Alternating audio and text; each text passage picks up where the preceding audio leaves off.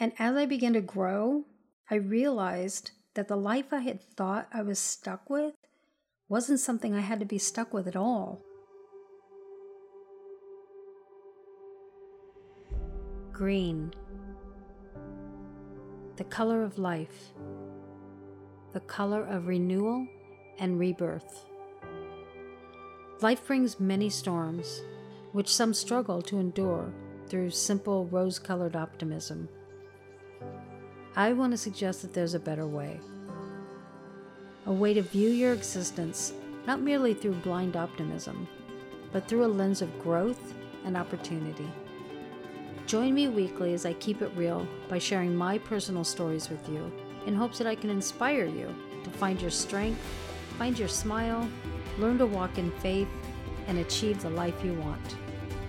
I'm Linda Turcotte, and this is Green Colored Glasses.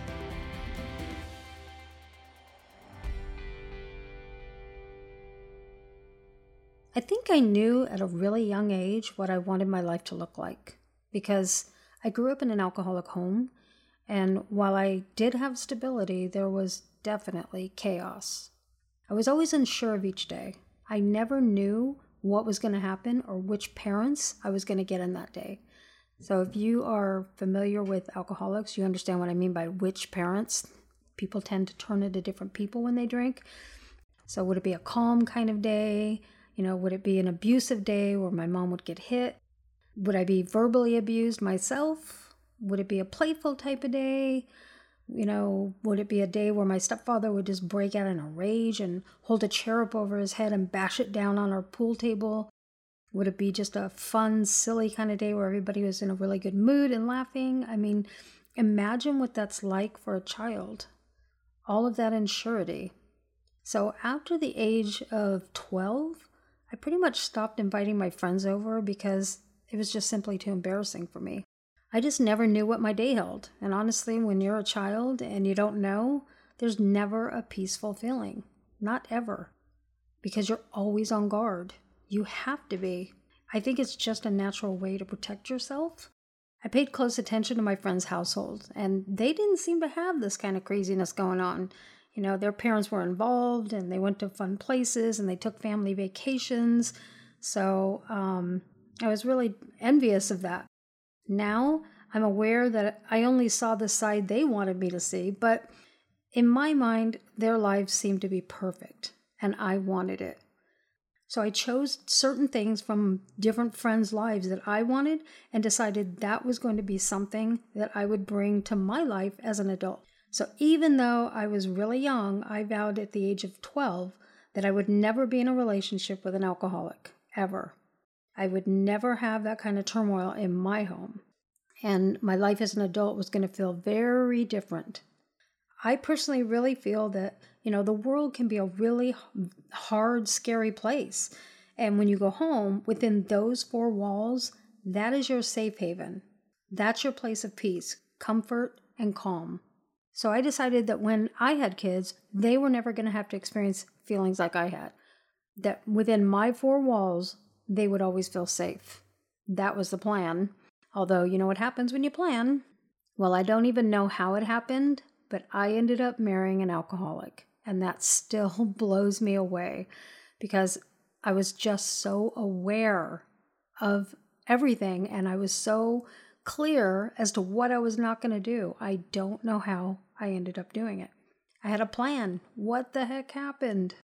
And after 10 years of marriage and 2 kids, I can still remember the day it changed for me. I had sunken down into such a deep depression that I could not pull myself out of it. It was getting worse every day. I cried constantly. I also developed severe anxiety, and I was gaining weight really fast. And my face had even broken out from the stress. I was really absolutely just miserable. So one night I had an argument with my husband, and I ran out of the house and I got into the car. I really just wanted to escape the frustration and the pain that I was feeling. So I just wanted to drive. I didn't even know where I was driving to. I just wanted to get in the car and just drive away. I really think I was just trying to escape me.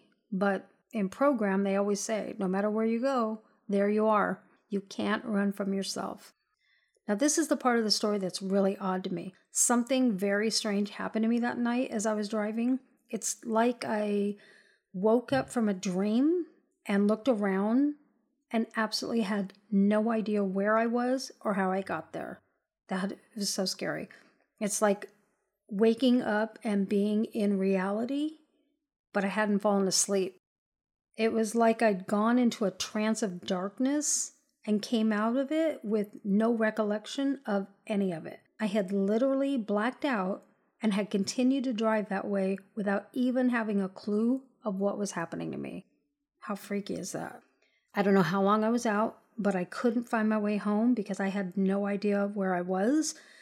We didn't have cell phones then, and I had to call someone for help. It was the scariest thing to me. I'll never forget it. I think my mind just blacked out to protect me from the pain that I was feeling. I've heard of that happening to people. That's the night I knew my life had to change. And when you know, then it's time to take action. If you don't do something different, then nothing changes. In fact, it gets worse. It's like a toothache.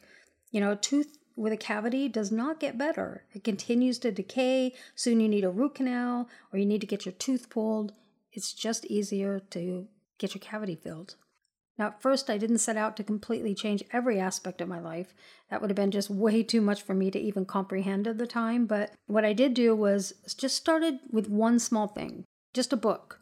Someone had suggested a book called Codependent No More, and I had no clue what codependency even was, but I was so desperate for any kind of help because, doctors wanted to prescribe pills for me, and I just didn't want to go down that road. So I went to the mall, and I bought the book. I was so desperate to feel better that I sat down right there in the mall to read a page or two of the book. I couldn't even wait to get home to read it.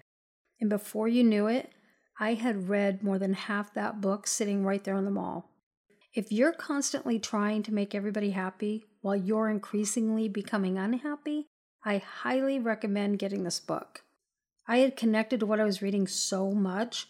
It felt like it was written just for me. I had felt like I was going crazy. I felt like nobody in the world could even understand what I felt like because I didn't know anybody that felt like me. But now I knew from this book that it was actually very common. There was a name for what I was experiencing, and I was not the only one. What a relief. So again, it's called Codependent No More by Melody, I think it's Beattie, Beattie, Codependent No More. So after I read that book, I took a small step to find more help. Just little tiny steps. I reached out for more help by going to Al-Anon. If you have an alcoholic in your life, again, this is something I highly recommend doing. I believe truly that Al-Anon saved my life. I continued reading more, continued getting help, continued talking to people, and before you knew it, I was helping others, which in turn helps you. I started implementing the things I was learning because, no matter how much you know, if there's no action behind it, nothing happens. And as I began to grow, I realized that the life I had thought I was stuck with wasn't something I had to be stuck with at all. I believed that this crap life I had allowed to happen was my destiny forever. But I found that I could rewrite my story at any time in my life. And I'm talking any time. In your next breath, you can start. And so I've rewritten my life and continue still to rewrite it all of the time. I change directions, and as I'm going along, if I find I don't like how something's going, I'll start rewriting it again and again. And now at 56 years old, it's morphed into something pretty darn wonderful. I'm very happy, although I'll never be finished rewriting because I'm always growing. Therefore, I'm always changing. Not because I'm dissatisfied, but amazingly, because I wake up all of the time and decide there's still things I want to do and I want to try. I stay hungry and I simply never stop learning. It kills me when I see someone who stays in a really unhealthy relationship for whatever reason. Don't get me wrong. I'm not suggesting not working on a marriage. I think people misunderstand me. I don't believe in just getting married and slipping out 6 months later. You've got to put the work in for sure. But if it's really unhealthy or abusive, You have to respect yourself enough to go, You deserve better. But I hear things like, oh, I stay for the kids. Okay, well, do you realize that all you're really doing is teaching your kids how to be in an unhealthy relationship? That's it. Kids model their parents. They do what you do. It's your responsibility to give them a fighting chance. That was the main reason I left. I realized that my kids were witnessing, their mother being completely depressed and crying and upset and stressed and sick, physically and mentally. That was better than not having their father around all of the time? I don't think so. Or people say, well, I can't leave. I don't make enough money on my own. So you're selling your soul for a few $100s or a couple $1,000s a month? Come on.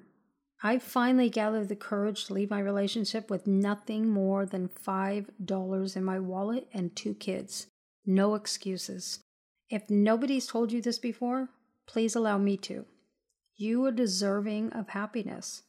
You deserve to have the most amazing time while you're here.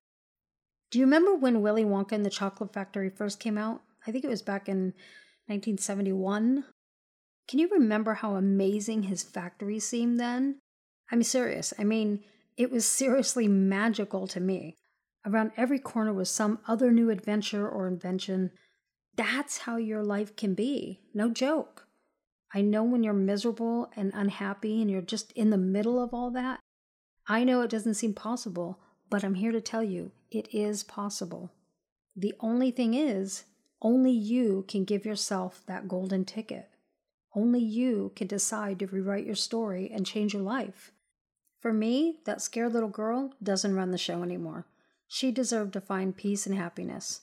I truly believe in the Cinderella story, and I'm making sure that happens. Thank you for listening to this week's episode of Green Colored Glasses.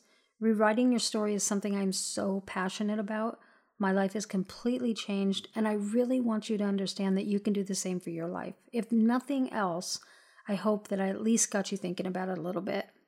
If you want to connect or if you have questions for me, you can visit my website at lindaturcotteofficial.com and be sure to follow me on all my socials. All my channels are there on my website.